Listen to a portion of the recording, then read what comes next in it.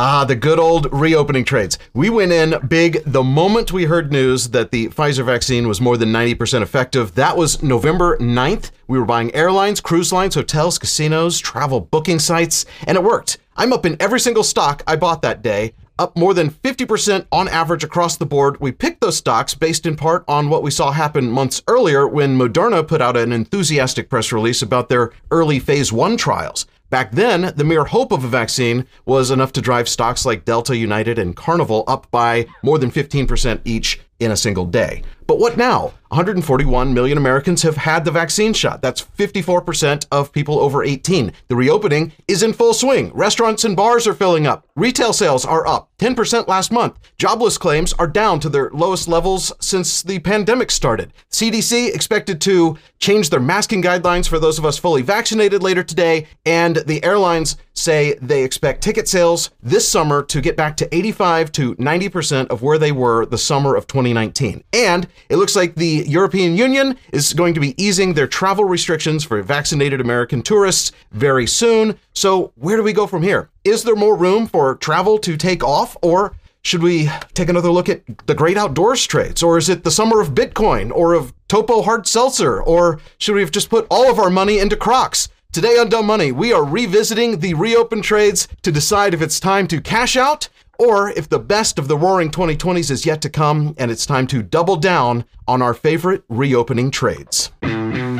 We are Dumb Money. Three friends who turned $30,000 into $30 million using nothing more than Twitter and a zero commission trading account. The suits that work on Wall Street, they call those people the smart money. That's not us. Our goal is to help level the playing field for everyday investors. We are Dumb Money. Hey there, Dave here along with Chris and Jordan. We are Dumb Money. This is Dumb Money Live. Before we decide if it's time for us to cash out or double down on our reopening trades, let's cash in on the YouTube algorithm and help us get this video out to more people by doubling down on that like button. Tap it. It's free. Pretty much guaranteed to make all of your favorite stonks go up. Chris, Jordan, have you tapped it yet? Dude, I can't double tap it. Yeah, it is tapped, dude. It is. Well, you tapped. can tap it and then double tap it and then tap it again. Just make sure it ends up blue. That's all we care about. My order just went through related to this episode. I will talk about it a little bit later. So you're doubling down, or do you have yet a new? I am in the process of doubling down on something. I don't want to say, I mean, I feel like I always talk about this stuff as I'm trading it, and then like random people try to like front run my trade, which, you know, like, and these are longer term trades for me. These aren't like little short term things. So I'm going to buy another 100 options of this thing right now because I just feel like I can't get enough of it. You know, like this one trade I'm in, I don't have enough of it, but I'm not going to talk about it yet. We'll get to it in this episode. Okay. Can we just talk about the broader concept of what we're talking about today, though, guys? Because yes. I felt kind of stupid talking about this again today when everyone else is talking about Tesla or crypto or all this other stuff going on, and we're still talking about the recovery trade, and I'm so deep in on it. I keep getting in deeper, and are we insane? Or is this like seeing through the noise and realizing that, to me, in my mind, it is like the most balanced trade of opportunity and safety on the downside, right? Because for so many of these trades that we're in, it's like we have kind of this. The trades that we're in, though, for me, the question is, how much more can they go? Because we know we had, another stimulus payment. We have vaccines that people are shopping, they're dining out, they're doing the things that we knew they would, but how much more? We saw that retail sales are up. We saw that people are doing things. They're doing the discretionary spending that dried up in February. It all happened in March. Okay, so let's not talk about stocks yet. Let's talk about the environment. Let's talk about the driving factors. Let's talk about vaccine. Let's talk about reopening in the U.S., reopening in Europe. Let's talk about mutations of the virus. What do we need to be worried about? Let's just start by talking about reopening in the U.S. Is it going to plan? Is it going better than plan? Are we at an inflection point where it's about to completely explode beyond our wildest imagination? That's where I think we are in the U.S. I think we're at an inflection point, and we are on the cutting edge here in Dallas, Texas, right? We at Dumb Money, we get to see the cutting edge of the reopening, because like, is anyone in this country more out front of the reopening than these people down here in Texas? No one, Well, right? our No, we numbers were are really probably early the on best reopening, in and I was at a bar comparison. yesterday, and it was packed. Yeah, our numbers are the best in comparison. I mean, we're probably one of the best as far as like our new infection rates being super low right now. Guys, I thought that March Madness was driving this insane, like, record sales at my restaurant. March Madness ended, and my restaurant is still booming, right? It is booming. Chelsea Corner is killing it. Like, I was there twice this weekend, just kind of observing, and I could not believe how packed we were. Like, on a Friday afternoon, we were just packed indoors, outdoors. And when I say packed, guys, we're doing everything more safely than any restaurant in the state of Texas. Like, we have dividers, like, we don't allow people even at the bar right next to each other, but like, packed to our capacity at times that we've never been packed. Like, for the last 4 years, since we opened, we've never been this crowded. It's so consistent. It's every restaurant in town. It's insane. And then I saw what happened in the UK. Remember that? See that article I sent you guys in the UK? That was so packed in the UK this week upon reopening of outdoor bars, and it's only outdoor. Only outdoors. And it's like 30 or 40% of all the bars. They're a big pub culture though, and they've been locked out of doing one of their favorite activities.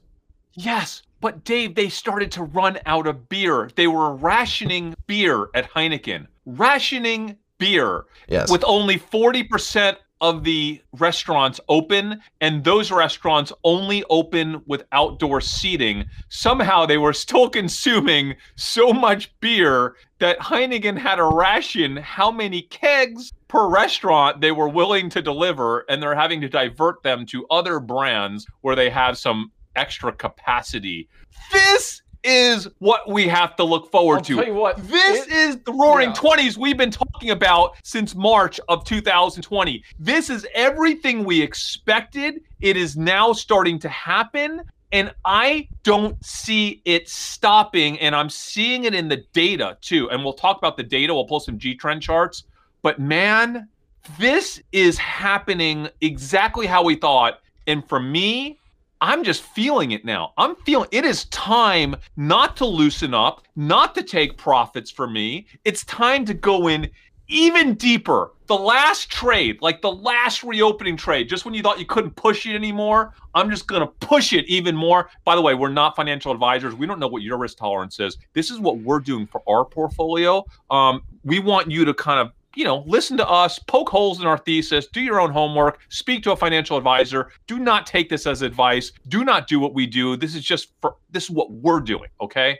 But man, Dave, I am doubling down on my reopening. Across the board. Or are you picking and choosing? Yeah. Picking and choosing. That's what I think is interesting. Are you doubling down, Dave? Jordan. Dave, you doubling down? I may be re-shifting and reallocating. I'm not going back into 100% margin. I'm what But you now? were never at 100% margin. No, I was never at 100%, but now I'm at kind of where I want to be in margin. Where's that? I like $1 million in margin. But so that's not crazy. That's not crazy. Jordan, how about the mutations? Because India, I'm there, but if I that's where I like to be, because then I have the opportunity to still go deeper into margin if there's something so like game changing. Right now, I'm not completely sold on the reopening. I love the reopening stocks I'm in, but I'm not going to be doubling down. Jordan, should we be worried about what we're seeing in Michigan and what we're seeing in India? Like, let's not just completely avoid that topic, right? There are mutations. There are scary news stories. Is this, let's talk about that. Because, we can't just fly blind if I'm going in more margin. Because, guys, I have nowhere to go but margin right now. It's not like I have excess cash. When I say I'm going in deeper, I am borrowing again. Remember, I kind of went back on my margin. I went from 100% down to 30%. I'm creeping back towards, we'll see where I am right now. I might be above 50% again. But Jordan, talk about the mutations, because I know you've been looking at that stuff. Yeah, I've been looking at everything that I am reading is saying that, the current vaccines are going to work on these mutations now. Maybe not quite as well as they did on the originals, and on the UK variant, which I think I think that one's totally covered. But yeah, I mean, I'm not seeing a huge problem, right? I mean, the biggest problem that we saw in the United States was in Michigan, which happened over the last few weeks, but even those cases are starting to come down. And so, at least in the United States, I'm not really that worried. Now, India is a different, I mean, it's a total disaster there. You don't have the access to medicine, vaccines that you've got here in the United States. So, any trade that you look at, if it's international in nature, and if it affects any of these third world countries, I mean, that could be a real sore spot, right? But as far as the American recovery and UK recovery, parts of Europe's are a little still spotty, but here in the West, I feel like we're doing well, and I will continue to do better, I think. That's kind of how I think too, Jordan. I feel like the media has to cover these stories. I think they're still really high click stories. I think we have to understand that. First of all, what's happening in Michigan, what's happening in India is incredibly bad. So it deserves attention. We have to kind of figure out as a world how to help, right? Like how to help with that. So you have to be able to look at these, but not in a vacuum, to say, hey, there's a reason for it, right? There's a reason why these areas, are experiencing the mutation does not help. But I think if we do a better job and we can kind of focus on vaccinations in these areas, we do kind of see this move like a roller coaster, right? Like one way or another, it kind of moves in waves. So I think we'll come out of this wave. I can't speak to India, but I think Michigan's going to come out of this wave. I don't know. Are we starting to come out of it yet, Jordan? India's already coming out of the wave. I mean, it is. So I'm sorry. Michigan is dropping, right? So if you pull up, I don't know, Dave, if you have a Michigan chart, but the second or third wave for Michigan now, but that is starting to decelerate. And I think you'll continue to see that trend. I don't think you're going to see the United States pick back up in any significant way. But yeah, like we said, India is not. And look, and here's the deal: India is important for a lot of companies. We know that India is a big growth story for Amazon, right? And so and global supply chain. We know that a lot of manufacturing is going into India as well. So this chart is the new reported cases in Michigan, and you can see that it is dropping. It was really scary to see that ramp up, but to see it very scary. Cresting and going back down in that wave pattern, that's so hopefully great it's news. The vaccines, right? So hopefully people are getting vaccinated. The more people that get vaccinated, the better we should do for spread. And I feel like we're doing. I feel like the worst case scenario for vaccinations, which I was worried about, is off the table. And what I mean for worst case scenario is either the vaccinations were proven to be ineffective for these mutations, or people were really resisting the vaccine here in North America. And I'm pretty happy that we're getting decent vaccination rates, especially amongst the more susceptible demographics of the country. Like, I'm really happy about that. And I think that's going to go a really long way, especially going into the summer. I feel that we're positioned beautifully here for definitely don't want to call it a COVID-free summer, but what we've been looking for, right? A COVID light, or kind of a COVID kind of feeling like we really have a shot to beat this thing this summer, right? When the weather warms up. I think COVID will still be around, but I mean, there are a lot of people that are still holdouts on the vaccine, and that's unfortunate, and I wish that weren't the case, because I think right now there's not a big wait to get. If you want to get a vaccine, from what I've heard, you can pretty much get a vaccine, at least here in Texas. Yeah. In a lot of places across the country, there are excess slots, and there's reports of people not going back for their second one. And if you want a vaccine, you can get one pretty easily in most places in this country. So the toughest places to get the vaccine, Oregon and Northern California, San Francisco. I have family in both places, and they are now about to be fully vaccinated with their second shot. And so, I think we're doing really well. By the way, guys, I just checked, and I am now again over $17 million in margin. Which is north of 50%. I wish I had a sound effect for that. I need to load up some sound effects, like just dramatic music. Can it be a train horn, Dave? It's north of 50% margin, and I have never taken so much money out of my brokerage account than I have in the last 4 to 6 weeks, because we have some monstrously large strategic private investments that we've been making. So I've actually been taking incredible amounts out of my brokerage account but thanks to a lot of our recent trades, we're doing so well that the account's still going up. And I am margin. That's a pretty decent sized margin for me. But you know what? I'm ready to go deeper. And I am going deeper. I'm going deeper right now. Well, that's what I want to hear about, because are you going deeper in the trades that we're already in, like the airlines, hotels, casinos, all of that stuff, or are you going into? Because there's things that I thought are a little unexpected, like sales of clothing and accessories up 18%, restaurant and bars up 13%. Like it's not, big ticket items like cars are up. So where are you looking right now? And if you're already margined out, what are you doing? Are you taking out credit card debt? Like how are you financing this operation? Margin. Like I'm not margined out. I have another 40 some odd. Jordan, I have another 40 some odd % that I can margin. Like I can go another 10 million if I need to. I'm not saying that I will. I'm not saying I won't. But I'm not saying I will. But I am. But you're saying there's a chance. Margin.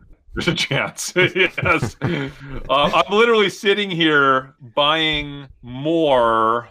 Chris, you never asked me what my margin level was right now. What's your margin level? Drum roll, please. 0. Oh, you're 0 margins. So boring. The smartest of the three. I don't know, you guys. Yeah, I just checked. I'm at $961,000 in margin right now. Oh, only 6-figure margin is so that's so 2019. It's borderline. And most of that is because I took cash out to pay my tax bill. I use margin just as a checking account now. Not a financial advisor. Do not try this at home.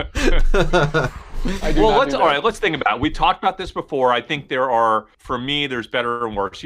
Early on, we had our cruisers going to cruise. I still believe they're going to cruise. When are they going to cruise is the big question. So I am not heavy in cruise lines. I'm not even sure if I really own but a tiny little bit of the cruise trade right now. It's a very, very small part of my recovery trade. You know that I got crazy heavy in Spirit Airlines, right? Back in the fall. I'm also crazy heavy in Spirit Airlines. And then I got even heavier. Right? When I thought I couldn't get any heavier, I got even heavier. Remember when we had Meet Kevin on and we were just like, Spirit Air. That was it. Well, Spirit Air has been doing pretty well, guys, right? I mean, yeah, look at this. This is the last 6 months, up 120%. Here's 1 year, up 200%. It's been doing pretty well, but you know what? For me, and we made our trades about 6 months ago, so that was November 9th. So we're right at. It's pretty much this chart. I'm guessing that this little spike right here, that spike right there is the one that we bought, and then it went down, and we're like, oh no, we're not worried because look at this, boom. So here's the problem with Spirit Air, if they're, or the airlines in general, a lot of them but Spirit especially, they're levered and they borrowed a lot, they diluted themselves over the course of the pandemic, right? So you could make a case that these guys are fairly valued for a full recovery. So I have been starting to sell my Spirit Air, right? So I actually have started to pull out. I only have about 50% of the Spirit that I had a few months ago today. So I'm pulling out of Spirit. I pulled out of some of my cruise lines. And I want to show a quick chart. Here is the chart of Spirit Air compared to Jets, which is an ETF that has basically all of the airlines in it. Just because Spirit is outperforming, and that's what you and I were predicting up front. And I'm pretty sure Southwest Airlines is going to also have a similar it's higher than average. But I think that I bet Save is better than Love, but better than the index. Oh, why is that not adding? There we go. Oh yeah, so Love is basically right at the index, and Save overpowered because, as we were predicting, people are going to Disney World. And where does Spirit Airlines go? Goes to Disney World. And Florida. And where are people really, really going in general? Well, we've said this. Let's start with the Google trend chart, because I think this is a great one to start with. Let's just have a Google trend chart. Ready for this? You're not, what do you think I'm about? You don't have any idea what I'm about to say right now. Well, we just talked about airlines, so I'm guessing you're moving away from that. What? I want to look at a G trend chart of bikini. That's what I want to look at. That's where my mind is, because that I feel totally embodies what people are thinking about right now. Okay, here's Right, so- bikini, 5 years US. Okay, so here's the thing. When does it normally spike? When does it normally peak, though? It looks like the mouse doesn't like to work. June, July. So go to April. Go to April last year, and we had a big bikini year, like a big beach vacation, like beach year last year. Where was it last year this time? It 60. looks like we're about 60%. Where are we right now? On We bikini? hit probably 90. We're right now at 67, but last week we hit a crazy anomaly of 86. 86. Now, how about bathing suit? Like bikini's pretty specific, right? But swimsuit. I'm sorry, swimsuit. Do people say bathing suit anymore? It's not the Swimsuit. 50s. No, I don't think Yeah. so. Swimsuit. Is that one word? Do people even say that? Sure. Yeah, they do. They say swim. They'll search for swimsuit for sure. Yeah. Like old timey people? Yeah, definitely. Uh, I Google board shorts, but I'm a dude. So very similar in swimsuit. We are Yeah. peak. What I'm trying to show you is that we are. We're getting April peaking. 4th peaks, where normally February, March, April 4th we would be at way lower levels. It's a big deal. And that was 2020, said it which is a before. normal year. Let's look at 2019, which is a more normal year.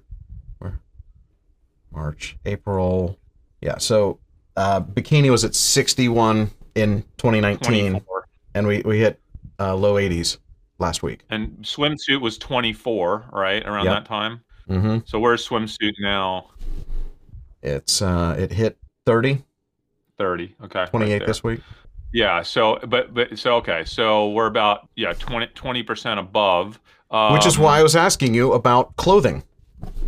Clothing. Yes. Clothing, So we had our out of posh- nowhere, people realize that all I own are sweatpants now, and I need to go buy something to be able to leave the house and go be seen by humans again. Hey, Chris, did you know that Leslie's is up 10% right now? I do, and so that was one of the things I wanted to talk about today.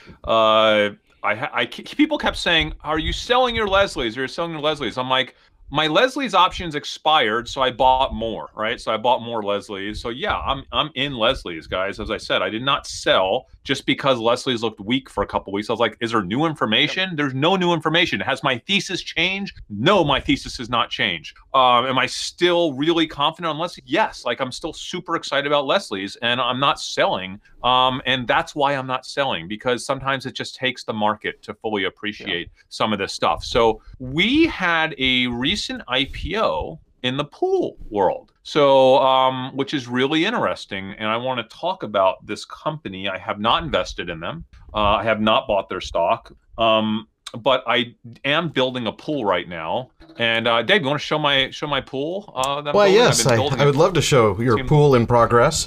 Look So at that. Dave, Looks I showed Dave sketches of the pool, and because Dave's like kind of a hobbyist architect and designer himself, and he came up with some really cool innovations. Like that bench on the far left side is all him, and those inlaid stairs on the right, so my kids can get out of the pool to go up to where the slide is. Yeah, you're gonna have That's a water gonna be a slide huge- that kind of swings around that little cove, and that cove is actually a rock overhang with like a waterfall in front of it. And so you need to be able to get out of the pool on that side and not like have to go all the way to the shallow end and get out and then go all the way around. So you don't want an old-fashioned like ladder kind of situation. So yeah, you want these little foot notches. So you can Great do some idea, Dave. climbing. What we're building there, we're trying to build one of those pools, like if you watch those cable shows where they bring in the boulders and the waterfall and the palm trees, very 1980s style, not very on design for like a 2021 pool. Like But that we show think with the Mario style- Lopez in it. Have you seen that show? Is it a pool? One of the pool ones? Like He basically pool does a boulders? pool revitalizing show, and I had no idea it was even on, but it was recommended to me after watching something else, and I was like, this couldn't be any good. We're but- building like a fun pool. Like we're building like a tropical fun pool, not like a on style for today style pool. But listen, it's going to be really cool, Dave. I really appreciate your suggestions. Hopefully it will be done by summertime. I mean, these pool guys, they're not the greatest communicators. Like I feel like that whole pool took like 2 days to do, but it's been like 8 months to get to this point for 2 days of actual. Yeah, that sounds about right. You Put on the remember when I pool. was building a house, I built the house around, I built a pool first and kind of had to build that first so that they could get the tractor in. And it sat as like a dirt hole for the longest time, and then it looked pretty much like yours does with the gunite in it for like 2 years. It's ridiculous. But now it's beautiful, Dave. A mosquito trap for the neighborhood. Yeah. That's exactly what it is. I'm gonna have to throw some of those mosquito things in there. You definitely need to put those discs, pellets in it. Yeah. So here's the thing, guys. I was researching, I was kind of getting reacquainted with the pool trade, and I found out that there's a company that just IPO'd under the symbol SWIM, SWIM, called. Oh, you know how I like those good tickers. Always a good sign.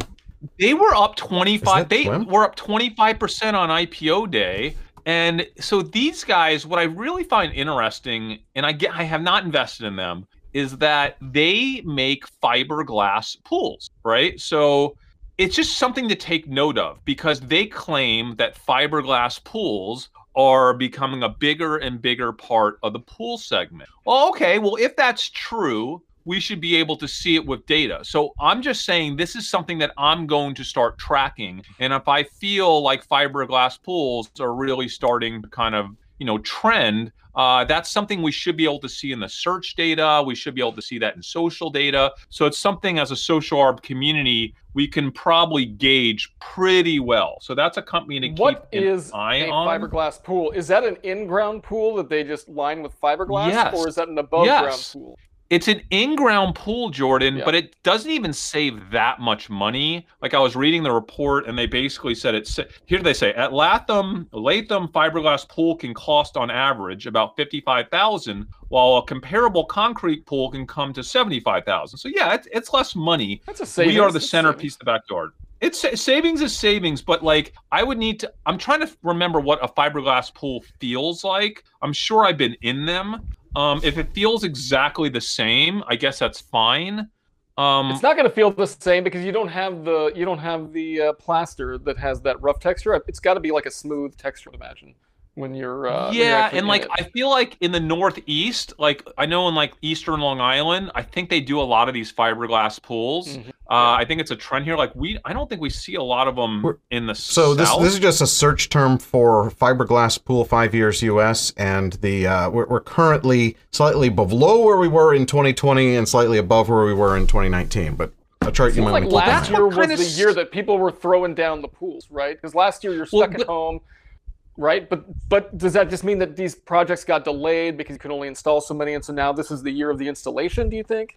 I'd be worried that these guys are IPOing because they're just killing it, crushing it, right? And they're just perfectly timing this IPO market for the ultimate year in pools. So I was looking at tiles for my pool, and I spoke to the tile guys. There's only like half a dozen tile places in Dallas where you can buy pool tiles at. And one of the guys told me, obviously, last year was the biggest year they've ever had in the 50-year history of this tile company. And he said the demand is still there. It's basically exactly the same right now as it was last year. But remember, you choose your tiles towards the end of the pool process, right? So that could be part of it. I just don't know. Like, I'm not convinced that I want to go all in on the fiberglass pool company.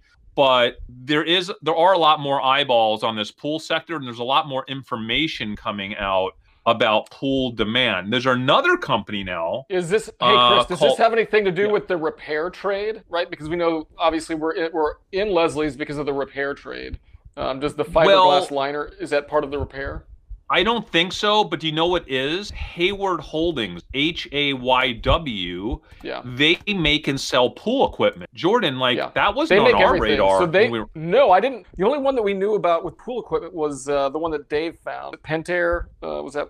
Mm-hmm. Yes, was that what it was, Dave? But these guys just IPO'd as well. When they IPO'd, really? Dave, it looks like March 15th. So these are all very recent.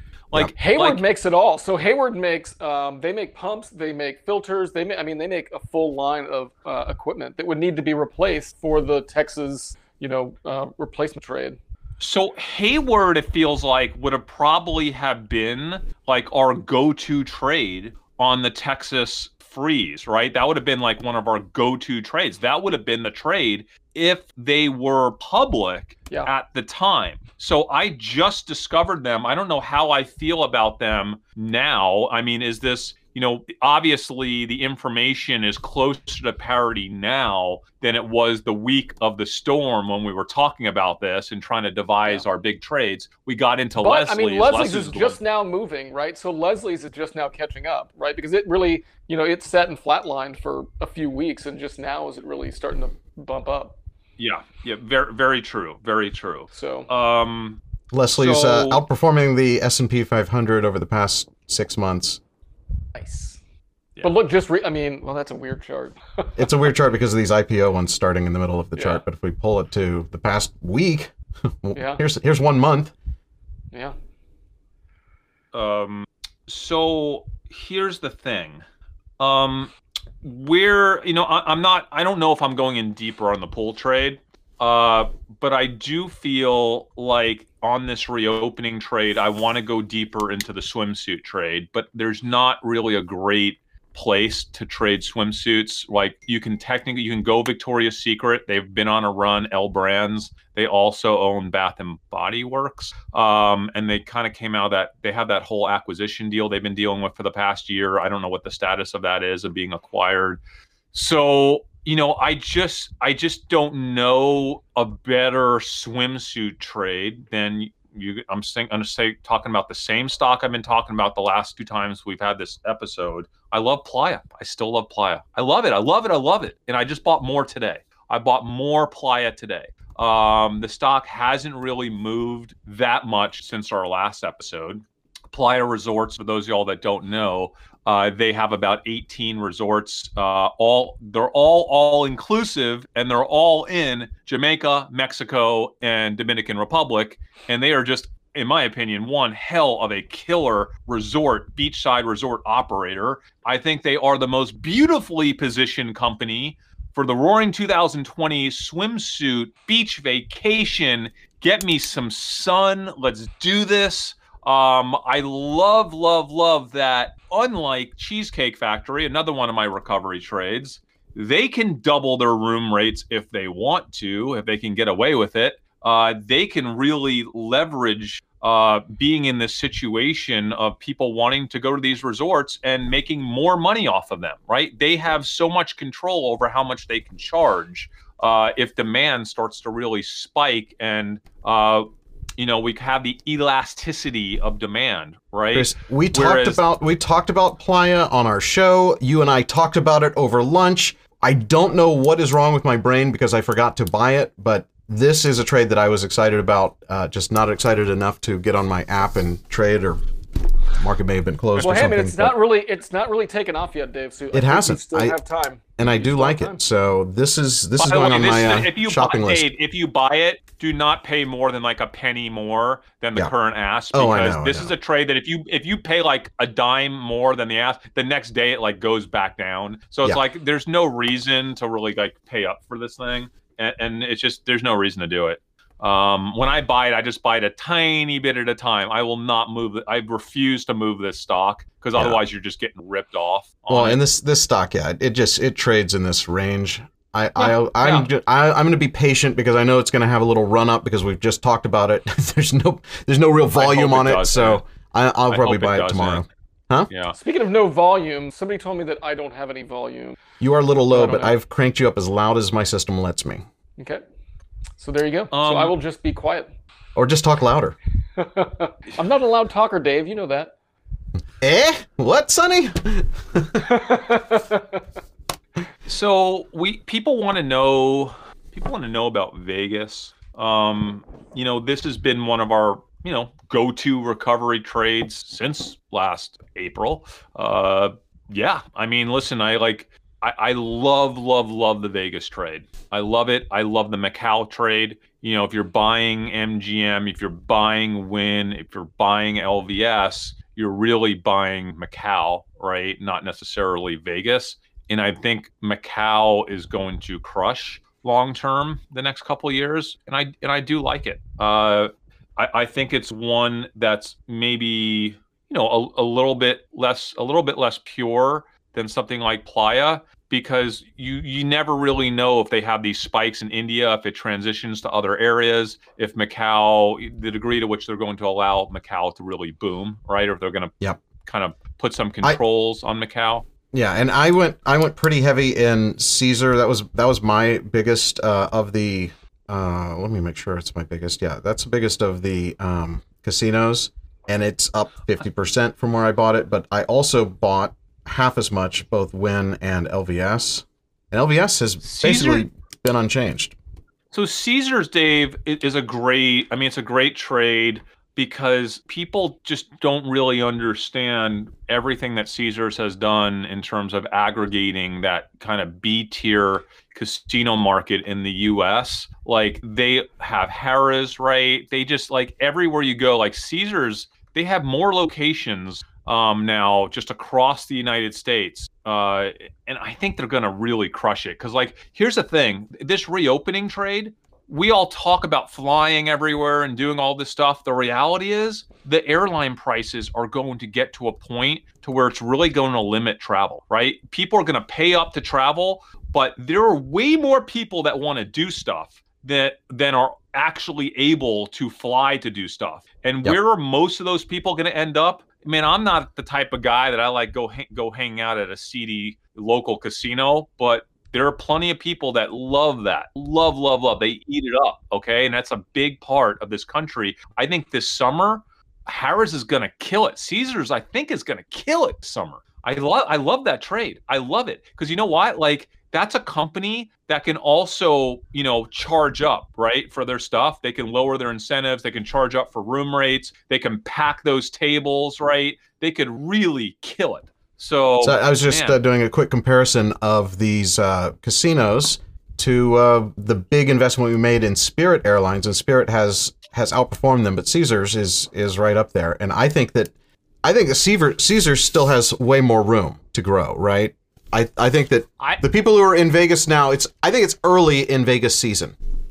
It's so early, Dave. It's so early. And it's also so early in terms of people getting back to these local casinos, because remember, depending upon the state, they still have restrictions, right?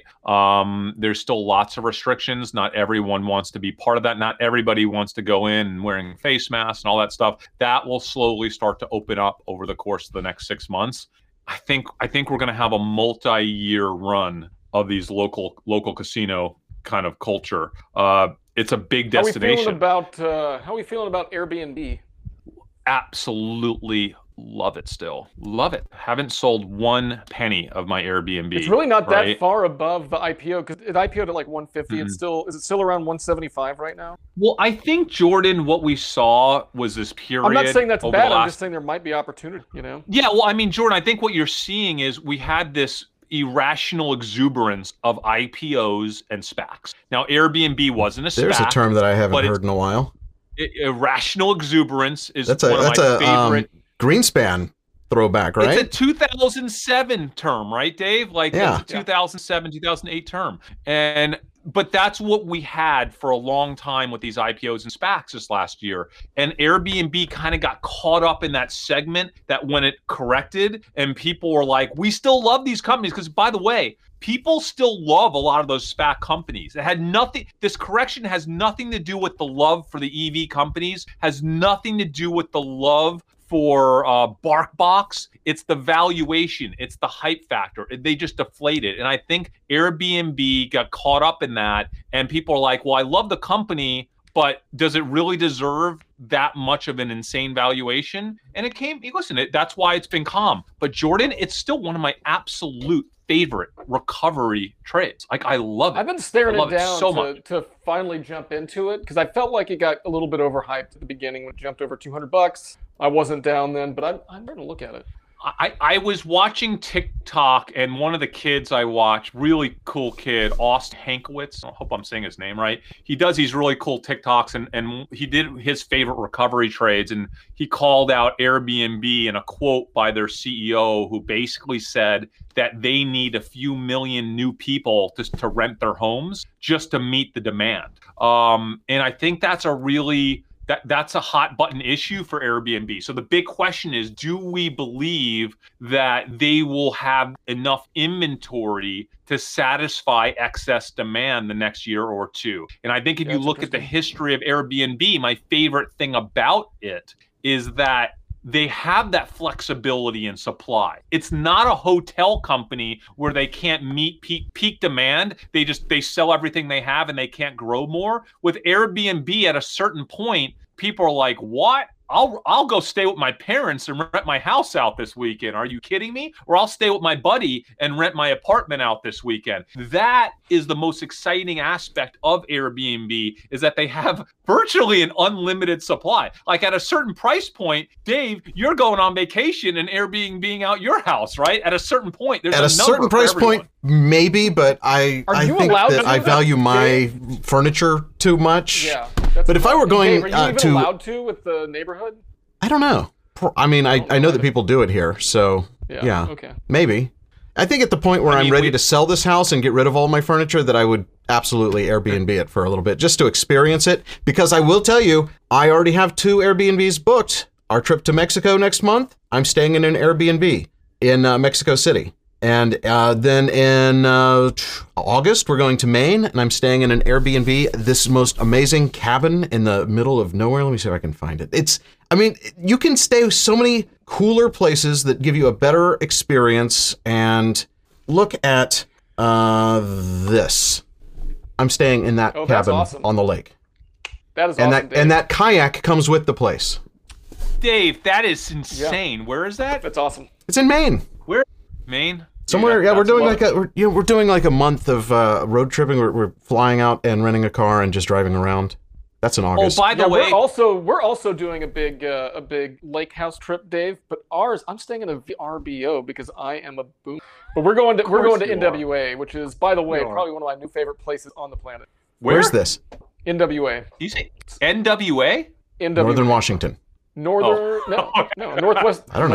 Arkansas. Northwest Arkansas. We're also doing a road trip to Arkansas.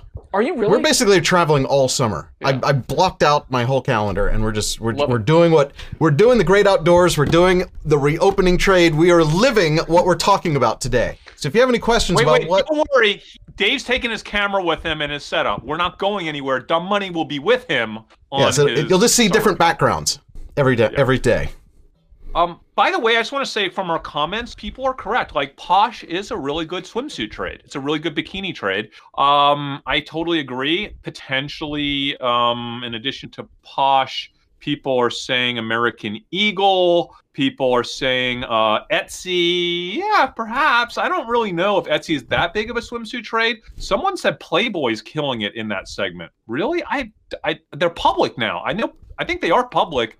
I haven't looked into Playboy as a trade. We should do that. Maybe we'll do an episode on Playboy. That'd be it's fun. not the magazine, is it? Like the magazine? They're not a magazine anymore. They're like a media company. They're a media brand. They're just and I think they're less an iconic racy than they were in the past, right? So they don't really do the full nudity stuff anymore. But guys, like, speaking of reopening and outdoor, this is a hot subject right now. Like, we murdered it in outdoor trades last summer. We did, but I was just tweeting with Nolan, actually. He's like, should this be a time that we go back and look at some of our outdoor trades? Yes. Since selling sold any of mine. I am still in Polaris. I am still in Vista Outdoors, and they are.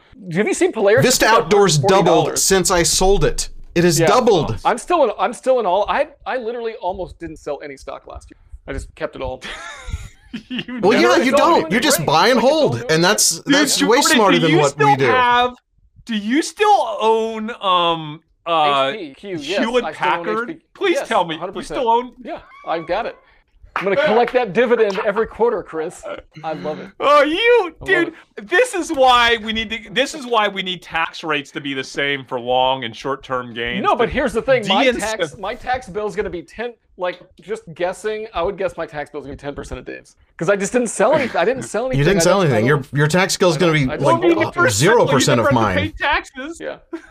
Now, it really bothers me that we even have capital gains. If you're then going and buying another stock with it, that should be a like-kind exchange the same way you can do with real estate. It is complete garbage that we have to pay taxes for selling a stock and buying a very similar stock. I've got some hot sports opinions about this, Dave. I want to say something. I wonder if this is going to incentivize people to go with ETFs and just say, heck with it. I'm just going to buy ETFs and hold them forever. That way, I never have to pay taxes until I need the money. Until you actually need the money. Yeah. No, I mean, the compounding effect of just buying and holding the S&P 500 benefits that over trading in and out of the top 10 holdings, which is the majority of what you have in that anyway. You get the benefit of never paying taxes, right? Yeah. Now we're going to save this for our tax episode because I think we all have some hot takes on taxes. I have opinions on this. Should we do that this week? Can we do it tomorrow? Yes, I want to do it real bad. I've been thinking about this since the Biden thing came out.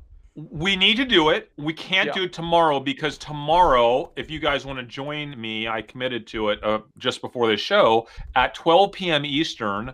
We're going to do a Q&A live stream inside of Discord. I don't know how that works. Is that like video or audio or Leon setting it up? There's like a chat kind of feature. It's basically their version of Clubhouse. Yeah, so we're going to do that inside of the Dumb Money Discord, which is dumbmoney.tv/Discord. If you're not a member of the community, please join. You can hang out with us tomorrow and that's just going to be pure Q&A. Leon's been wanting to set that up in the mods for a while. Also, speaking of Discord, I totally forgot to rebalance the portfolio this week, but we have a $10,000 portfolio in public that I gave to the Discord community. The Discord community manages it by voting every week. We have a channel for voting your favorite stocks. And you have to sign up for Discord using the Dumb Money link so that we get affiliate commission that we give back to the Dumb Money community by putting all that affiliate commission into the portfolio that you get to manage and keep the profits of for partying or whatever you guys decide to do with it. So what's that link? It's Discord. If you go to dumbmoney.tv/public, you will get to it. Or if you go to public.com/dumbmoney, you'll get to it. You'll know you're in the right place if you see free stocks for Dumb Money subscribers on the screen when you get there. You just do one thing / the other thing. Yes. I like it. Yeah. We try to make it easy because I would forget if we didn't make it easy. And just to loop back to that whole Playboy discussion, this is what's on the homepage of their website. They're a clothing brand apparently now. If you scroll down further, you see some of their other media, but it's basically, Rabbit branded stuff and PacSun collab for her and him swimsuits. Like what? I want this. That full-on swimsuit, like where you're actually wearing a full-on. Wait, is that a swimsuit? I mean, it looks like a full suit. He's a long-sleeved thing to go with his. I can't find that particular one, but look at that. I like. Wouldn't you wear that? Too. I could use that. Yes, I would totally wear that. I might be going in for the Playboy PacSun boys collection there. Well, it looks like if you buy these two items here, the this Malibu striped sweater for $56 and the volley shorts for $40, you've got yourself a legit swimsuit. To the beach, man? Who wears a sweater Dave, to the beach? I think we need to get have you seen how white and pasty I am? This sunburn is from going outside yesterday. Columbia Sports makes these like SPF shirts. Oh, I wear the long sleeve rashies, like the I wear the surf stuff just because I would burn alive. Yeah, but that was a different take right there. That was actually kind of an interesting. It looked like the 40s to me, with like old timey guy. Hey, I got my sweater for swimming. See. I love your Midwest Northeastern accent. I'm trying to find more pictures of that guy. I can't find it. It's my old-timey 1940s guy. Oh my god. Totally random. Chris, are you in Bitcoin? Yeah, of course we're in Bitcoin, but we're not like I'm not focused on it because we think Bitcoin and all that stuff is noise. So yeah, we're in it. We're in it to win it, but like we're not totally focused on it every day because there's too much of this other stuff. What I love is that so many people are so focused on crypto and Bitcoin and NFTs that all the smart brain power of the next generation is just focused on that. And that means less competition for figuring out that Crocs is going to crush this week. 7 figures in Crocs, man. That's another recovery trade. People don't appreciate that Crocs is a recovery trade. That Crocs is this anomaly to where they were a pandemic trade because people didn't need to wear real shoes. They wore Crocs.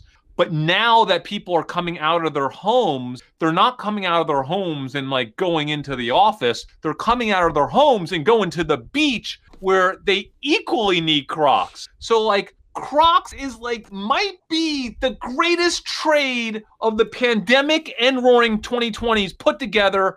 I can't believe I'm up 7 figures in Crocs. I literally can't believe it. I can believe it, but I'm actually upset with myself because when I levered up into Crocs last week, guys, I only bought like $150,000 of options. And I say only, right? Because I own about $500,000 of Croc stock. That seemed like a lot. But realistically, if you look at my portfolio size, that's kind of what I would have done a year ago or a year and a half ago. For where my portfolio is today, I should have invested based on my kind of conviction of Crocs going into earnings. Yeah. And I talked about it on Discord a little bit. I tweeted a little bit about it. I tweeted a Crocs tweet last night. I should have put $500,000 at least into that Crocs trade. I should be up a lot more than I even am.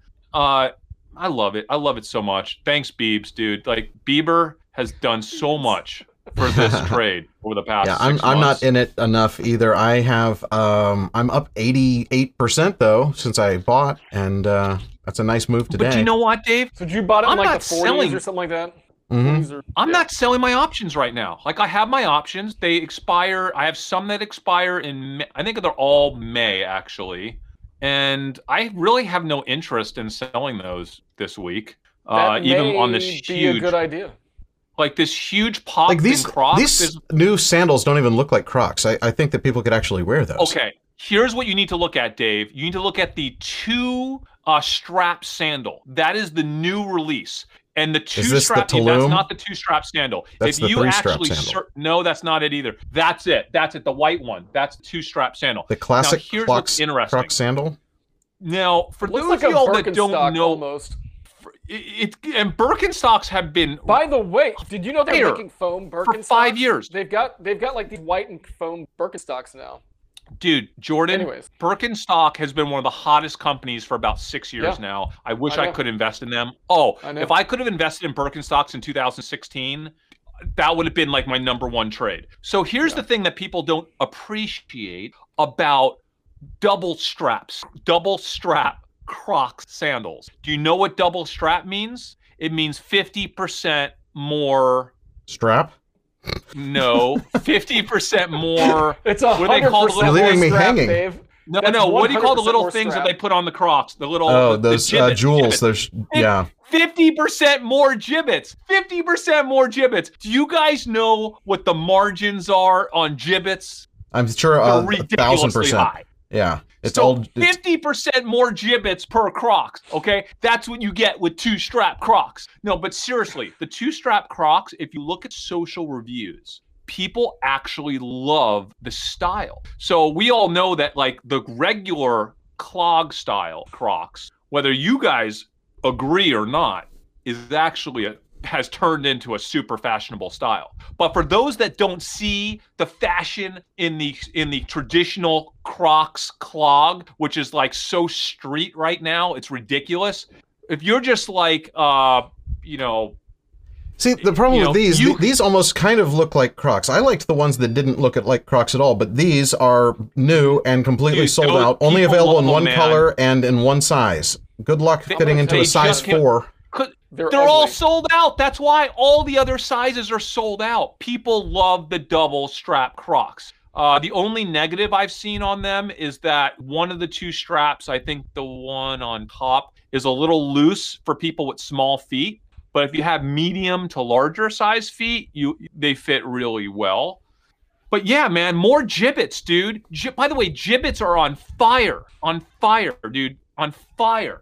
And like the margins are up, and that's the cool thing to do. And now they're selling gibbets in packs. So you can get like the gibbets Chicago pack or the Paris pack. And it comes with 5 gibbets to represent that city. And they're starting to package gibbets now, which means that they can display them at third-party retailers. Because right now, the only way to really display gibbets is either e-com or in a traditional Crocs store, which there are virtually none of. So that's a huge problem. They have this hot product in Jibbitz, which are the little tiny pin things that you put into the Crocs to like personalize them. But there's really no way for a retailer to merchandise them because you have to have all these buckets. But they figure out a way to group them so that the retailer can have this nice little hanging thing, and you could just pick like a grouping of Jibbitz. Really smart. This management team might be my favorite management team in retail, quite honestly. A grouping. So you have to buy like a 6-pack instead of buying like individual ones? Is that yeah. If you're buying, so like if you buy Crocs at like Macy's or someplace like that, like a reseller, or, so like they have to figure out a way to allow a third-party store to market Jibbitz to their buyers. Yeah, without like a million SKUs or whatever. Yeah. And so basically they can have like a patriotic one that's like the 4th of July, or they can have like the different themed grouping, which makes sense. Yeah. Exactly. So again, misunderstood company. Like people don't get it. People are like, oh, you're coming out of the recovery. They're going to underperform. Hell no, they're going to outperform. And that's what happened today. They came out. Why did I invest $1 million in options on this trade? I hate myself for not doing it. I could be up today, guys. I could be up a few million today in this stock. And it just absolutely kills me that I'm not. Because I knew it. I was bugging you all weekend long with those Crocs articles I kept sending you. I know. I was like, are you trying to get me to buy new shoes? Is there something wrong with my current shoes? Now I see what you're trying to get me to buy Crocs stock. Oh, it makes so much more sense now. But it was the weekend, so you couldn't do it. Yeah, you could have bought it yesterday. Here's the thing, like our life is me just randomly texting Jordan and Dave random articles about products and stuff, and they just ignore me half the time. No, I don't ignore you. I couldn't buy anything because it was the weekend, and I already have so much Crocs. I thought that was enough for me. I didn't realize that I was supposed to buy $1 million more Crocs. We've said it so many times. Be a little more clear next time. Own too much Crocs. Can you ever own too much Crocs? You really can't. It's a top performer in my portfolio. So anyway, getting back to our trades that I really like. Yeah, I mean, I think Caesars is a good one. I don't know if I still have Caesars. If not, I might pick some up. I'm starting to kind of pull out of my airline trades, pulled out of those cruise line trades. I went deeper into Playa. I have that really nutty trade on Avis that's working so well. It's a levered options trade. I'm crushing it on Avis, even though like you could totally make a case that Avis is appropriately valued, if not overvalued, no matter how good they're going to do. But again, I don't see the story getting anything but better for Avis over the next 60 days, which is why I don't even care about valuation. I'm not looking at stock price. It's a heavily shorted stock. I'm just going to close my eyes and just wait for the stories to roll in about $700 a day economy rental cars in Florida. Those stories started to roll in yesterday. That was a topic on the Today Show, and then I saw the local news repeating it. That was the thesis, background. Right? Yeah. That was the thesis. Totally. And look at that. Like, look how Avis Rent-A-Car has outperformed Google, Facebook, Amazon, Molson Coors. Those just happen to be some random things that we've been watching. So yeah, and getting to Molson Coors, that's the big one, right? So like that's the big one. That's our marquee trade. Earnings are later this week. We are going to have a live earnings episode, right? Yes, it is. We are doing it. It is in the morning. They're releasing their earnings at like 6 a.m. our time, but they're doing the call at 10 a.m. our time, so it's perfect. We'll just be on 1 hour earlier than usual. 11 Eastern then. 11 Eastern on 11 Thursday. Eastern. Is that right? Yes. Okay, so that's the big one. And then, there's another trade in the space I want to talk about for the recovery that I really like a lot. And it's one that I felt that was kind of reaching an information parity point, but then something interesting happened the last few days. Sam Adams, and we talked about this trade.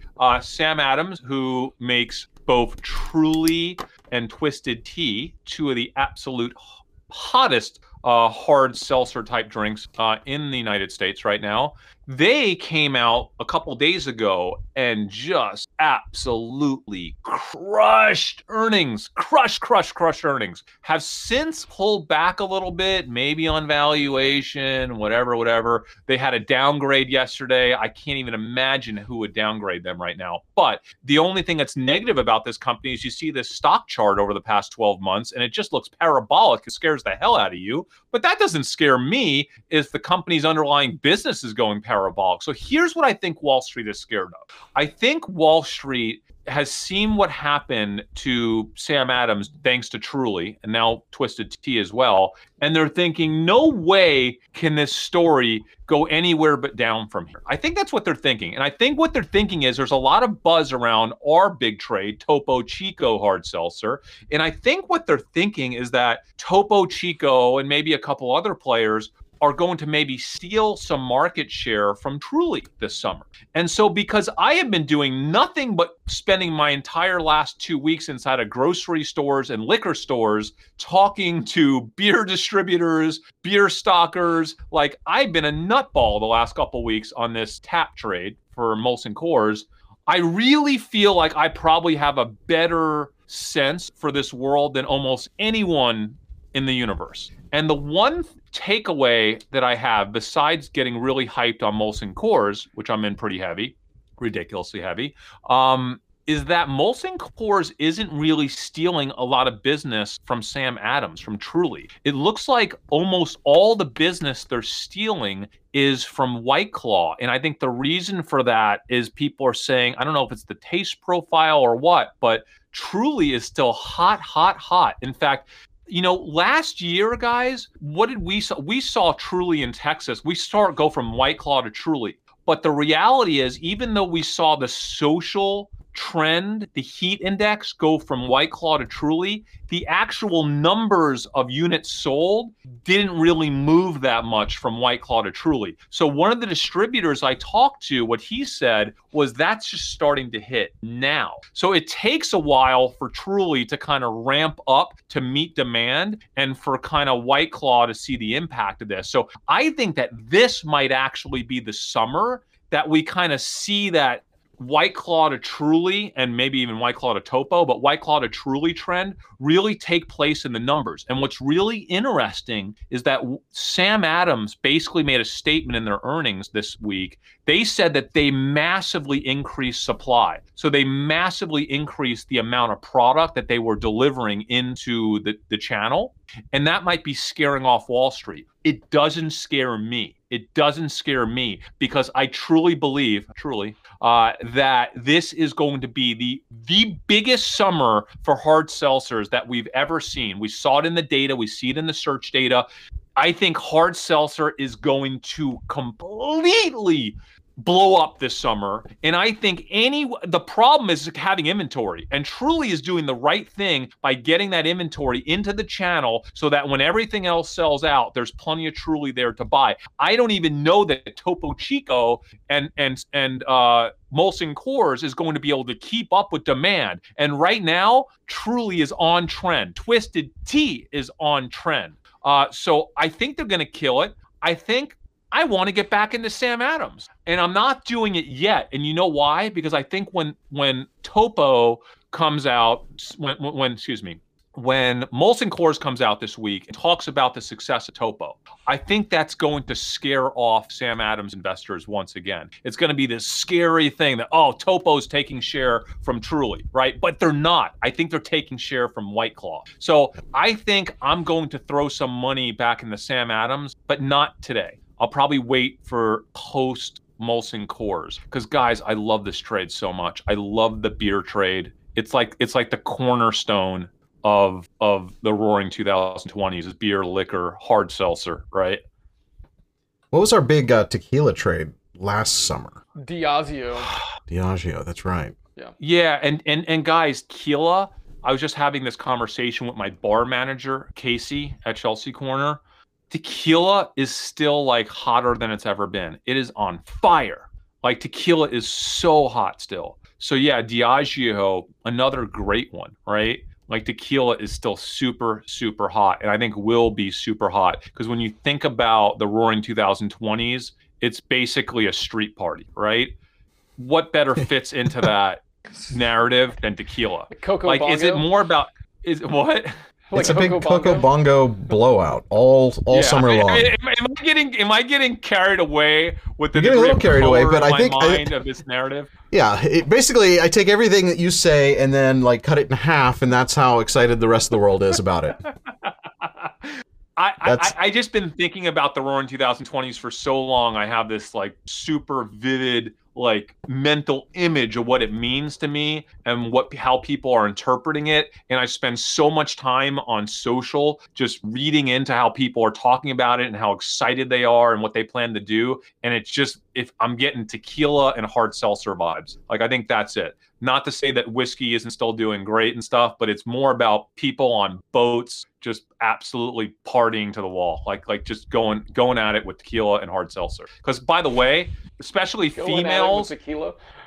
Here's the thing. There's a lot of elements at play, Jordan, and part of it, remember we talked about this, is the weight gain that happened last year, right? So on one hand, people want to drink a lot and party. On the other hand, especially females are kind of looking out for weight, right? And so hard seltzer is where that's part of the magic in hard seltzer. It's a healthier, lower calorie drink, perception-wise. Perception-wise, it is. I'm telling you, that's what the perception is. You can agree or disagree, but that's the perception. No, I agree.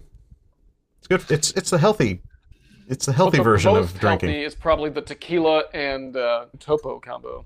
Tequila Topo, of course. Actual ranch water. Yeah. Coming soon to a retailer near you. Yes, that too.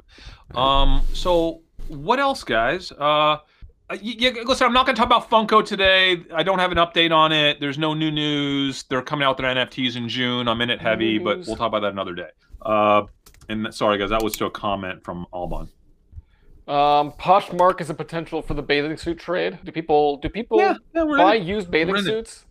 What? I don't know if I would buy a used bathing suit. Well, let me just say this. It's not guys. So always used though on Poshmark, right? So they sell stuff that they buy. they're not always like used. Nordstrom Rack, right, and sell it. Totally, thrifting, like thrift arbitrage is what they call it, right? So yeah. Absolutely. But guys, here's the thing. You know, American Eagle Outfitters, people are saying, yeah, I mean, I think they'll crush with bathing suits too, but when I think bathing suits, I'm trying to think of leverage. And Playa to me is the leverage in bathing suits. Playa is a company, it's not like they can only sell so many bathing suits at American Eagle. Like they only have so many, they're going to sell out. Great. They sold out their inventory. Awesome. They have a good quarter. Awesome. Great. Good for you. But Playa, it's the difference between selling a room for $320 a night or $520 a night, right? So like that's a game changer. Like if we start to see demand hit these beachside resorts, these mega resorts, because that's what Playa is all about. They have like mega resorts, 18 of them. If they start to see that, the difference between like selling through group sales with discounts and commissions and giving away rooms at $250 a night or $450 a night, that has a massive impact on bottom line, guys. Massive. So that's where are they're mainly in like Bermuda? Is that right? No. They're in 3 places, Dave: Jamaica, Mexico, and Dominican Republic. That's where they are. Those are the 3 places, and they are exclusively all-inclusive beachside mega resorts, monstrously big, high-end mega resort. They're like the high-end all-inclusive, like this new concept of like all-inclusive but super nice. Yeah, and the only of their resorts that haven't been fully opened are the ones in right, because Jamaica had a little bit more strict opening up rules. But that's Jamaica, and I was just looking. Jamaica has you have to have a COVID test on arrival for business traveler, may be required on arrival for everyone else. Mandatory stay in designated areas, proof of negative test results before you go. So it's not as easy as just jumping on a plane. You have to know what you're doing.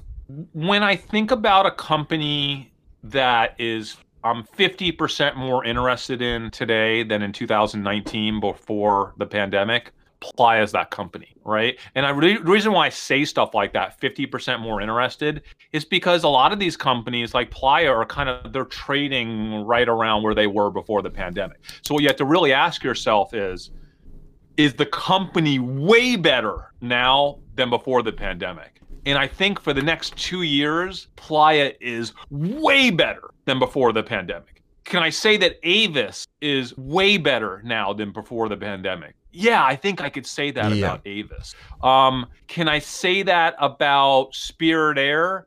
Yes and no. I can say definitely they're way better as a company, but they're also diluted. So like their share price now is equivalent of a much higher share price before the pandemic once you take into account all that dilution. So it's really deceptive. They're actually already trading way higher now than they were before the pandemic, right? So you have to kind of take that into account.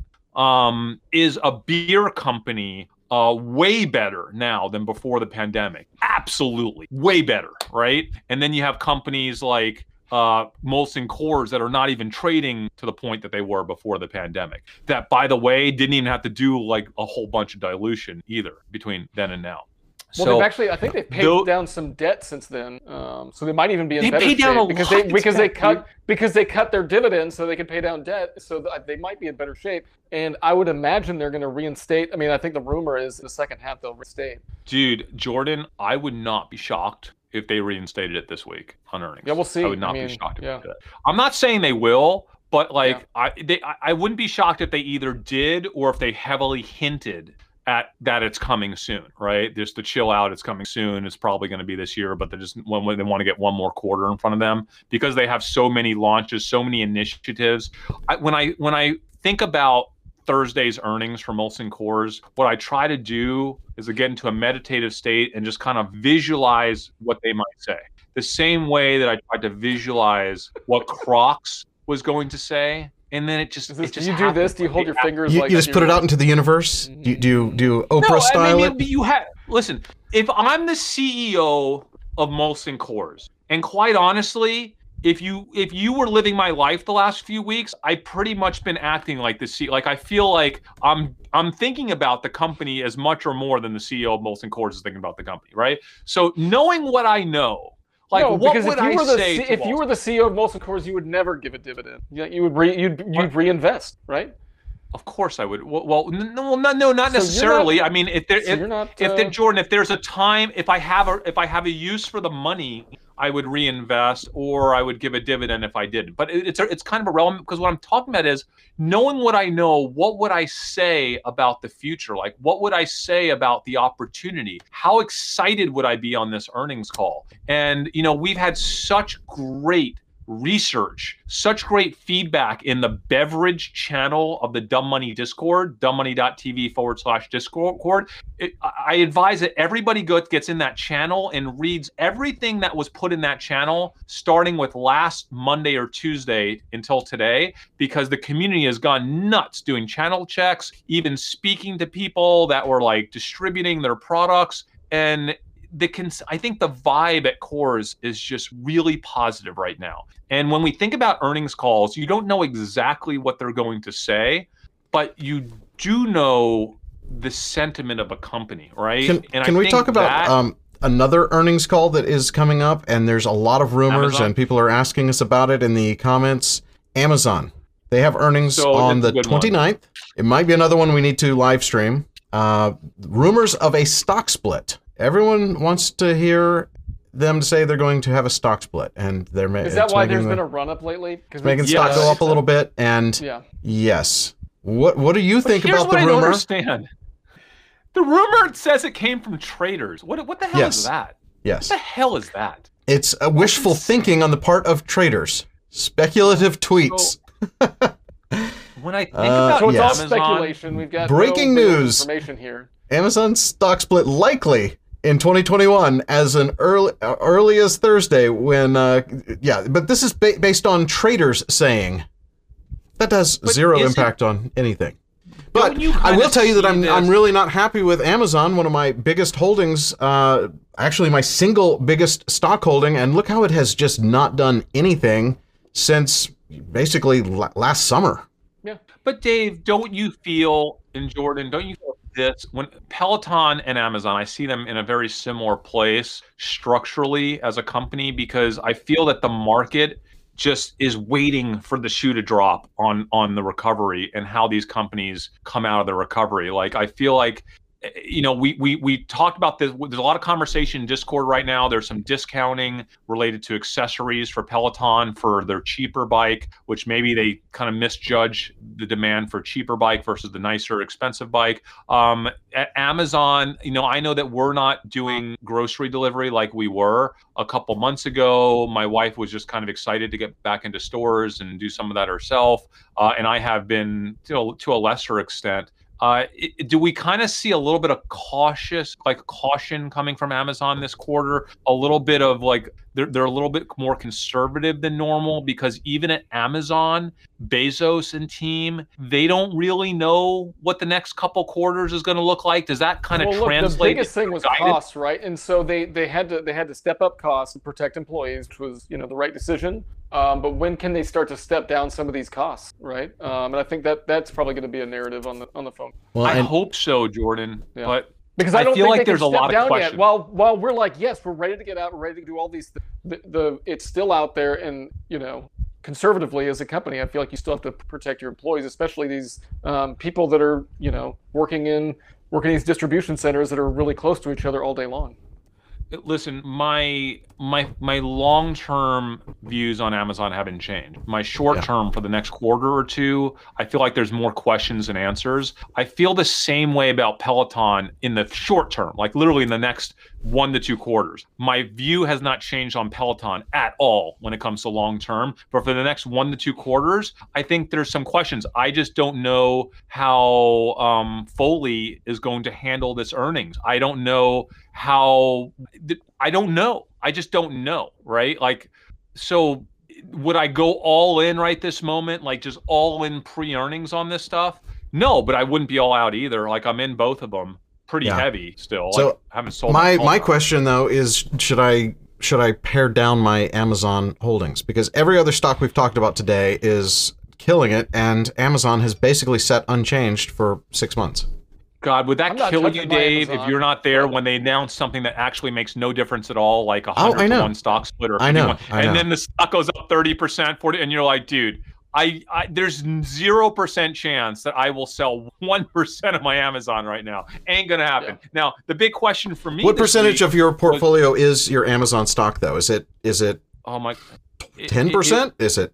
What is it? It went from being it went from being like 35-40% to 10% or less with the margin. Like with my borrowed, it's like could be 5 or 6% now, right?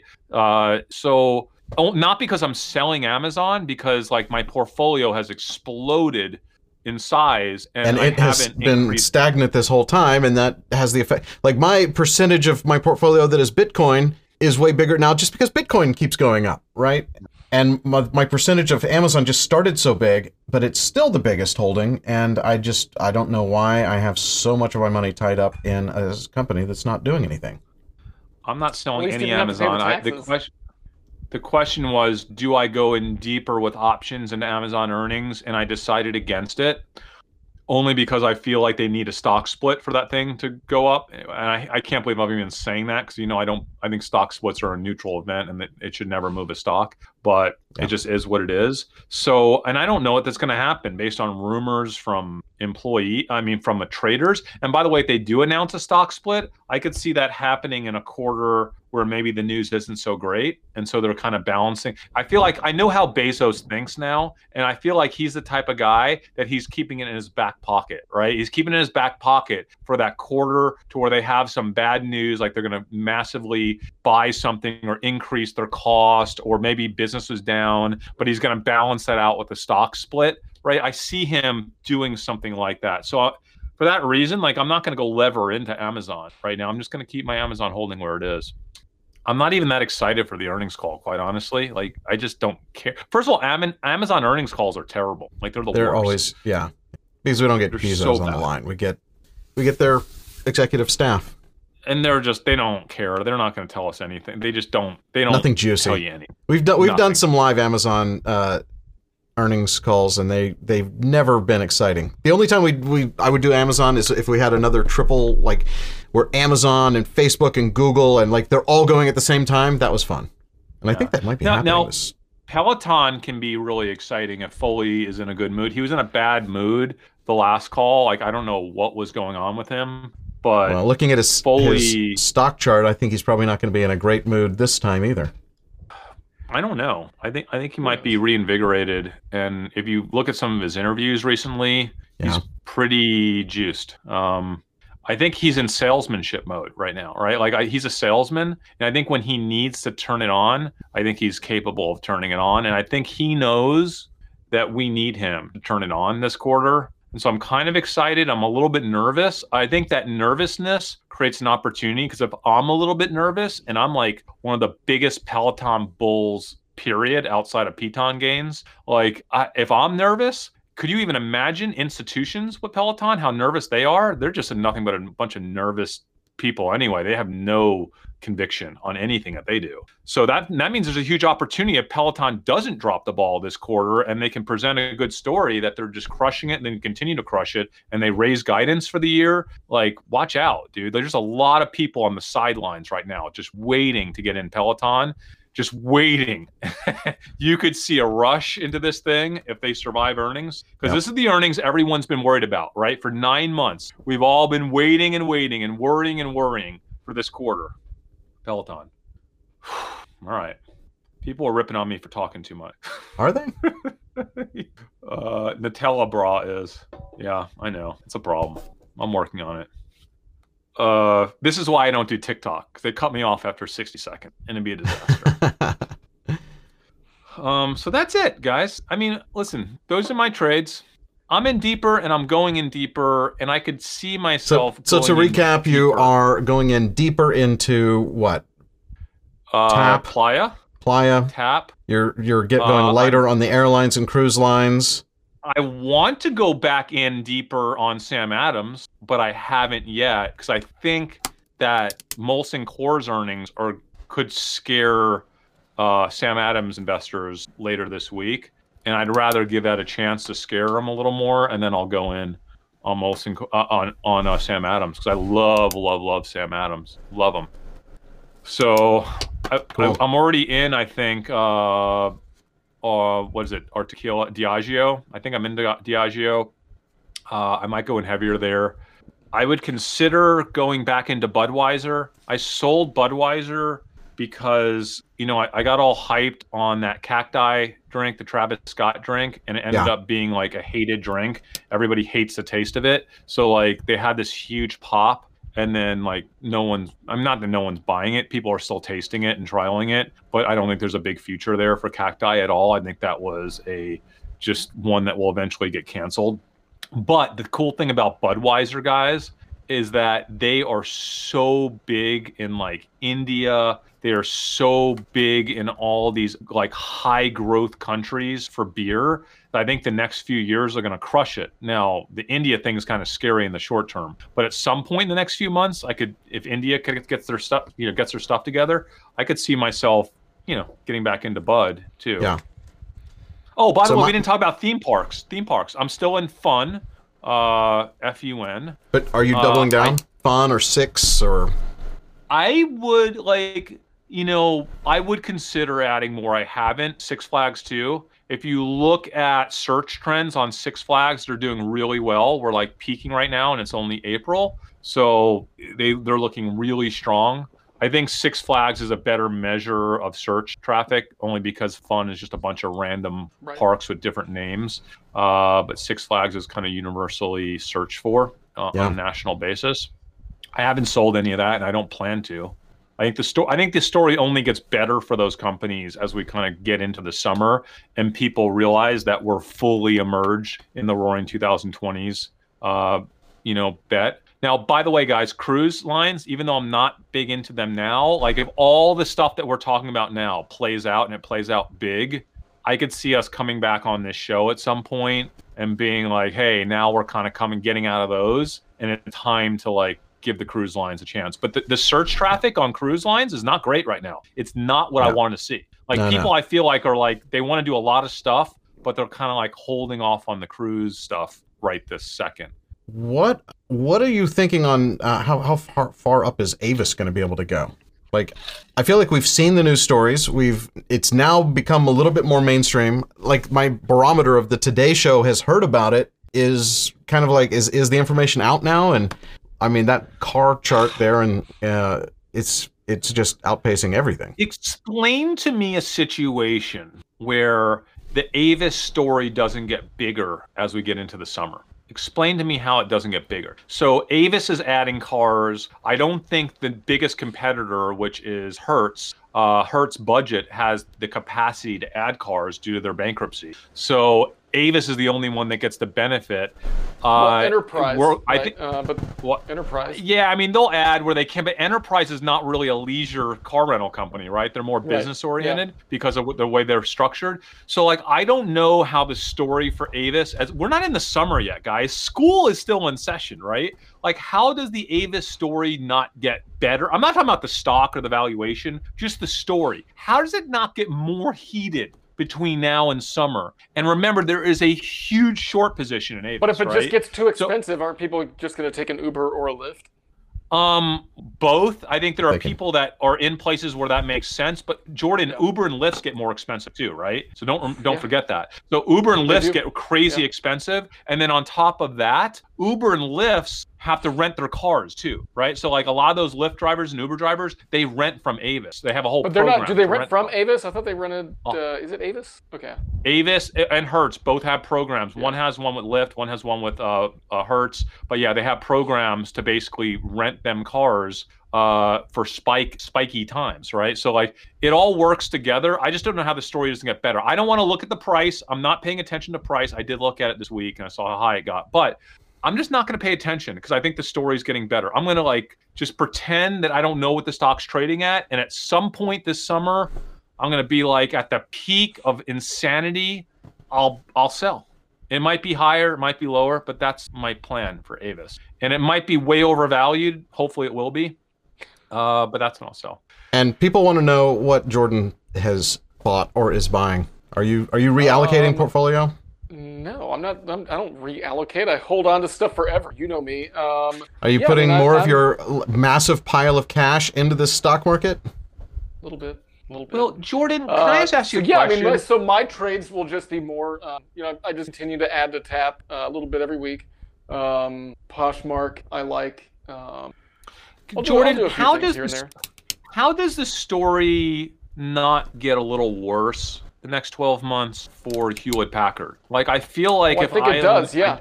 I'm not saying I'm not going to hold it forever, but I'll sell it. Okay. I'm just saying it hasn't hurt that bad. But I tell you what, I really like that I never sold with Polaris, because they do winter sports as well, and they've been crushing it in snowmobiles, and then we're about to hit the summer again. So I'm just going to hold on to that guy for a little while. You know, that's actually super interesting because I think we all had this thesis that the great outdoors was a 2020 trade, when the reality is that there's so much demand for just doing things in travel, and only so many people are willing to pay twice or 3x the price to fly on a plane this summer, that the great outdoors trade might be as big in 21 or even bigger than it was in 20. And if that's the case, yeah, there might be a lot more juice. I think we should do a standalone episode at some point soon, like Great Outdoors 2.0. Like, we should do that. Yeah. We should do that episode soon. But I think there's so many of those stocks. I haven't done the research. I need to do the work. By the way, okay, Alban, all right. Build-A-Bear. Gotcha. I'm still in my Build-A-Bear. I went to the mall. I have pictures of me at the mall at Build-A-Bear. I'll share them with you next episode. I did some store interviews. Things are looking pretty good. I know there's a high conviction report in our Discord. I have not read it. I will read it. Build-A-Bear is on my list of ones to kind of check back into, get back into research, get an idea for what the summer looks like for Build-A-Bear. My gut instinct tells me it's going to be great, but I have a decent sized position in it right now. I don't know if I want to double down in it, but I'll figure that out and I'll share it with you guys when I make that decision, or if I want to get out of the trade altogether. So we're definitely going to have an episode on the great outdoors. Nolan mentioned Mastercraft as an outdoor trade. Look, I'm a naughty guy, so I can't force myself to buy Mastercraft stuff. I can't do it. I can't do it. No, I need to. That is ridiculous. Ridiculous. I know. Oh, C-Do doing the do. Is like a small company. No, Jordan, I did see some things when I was researching social. Honestly, I was on TikTok and I saw some pretty interesting things when it comes to boat sales right now. So what I'm hearing from my dealer is that like they are already nearly sold out for the summer. The Nautique dealership that I go to here locally, so I would imagine it is probably the exact same thing with Mastercraft because they're hidden. Mm-hmm. Yeah, similar price point, similar product. Which is same thing for Polaris, right? Because Polaris is in the same, they kind of play in the same summer game too, but they do a lot more.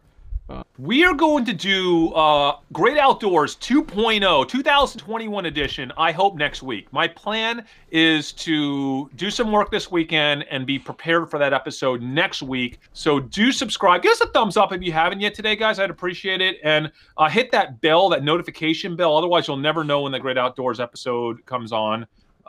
We have a lot of work to do. Our community, you're crushing it, community. You're crushing it. Keep the work up. High conviction trades, reports. We've slowed down a little bit. I'm okay with that because I only want a high conviction trade report if it's truly high conviction. But, it doesn't always have to be a 50-page report like Piton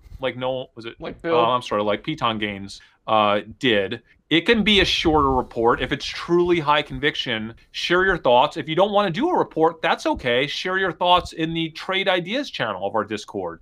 Again, devil's advocate. Always play devil's advocate. I invited someone new into our Discord this week, and it's someone that I've kind of been talking to about investing for the past few months. And she got into our Discord.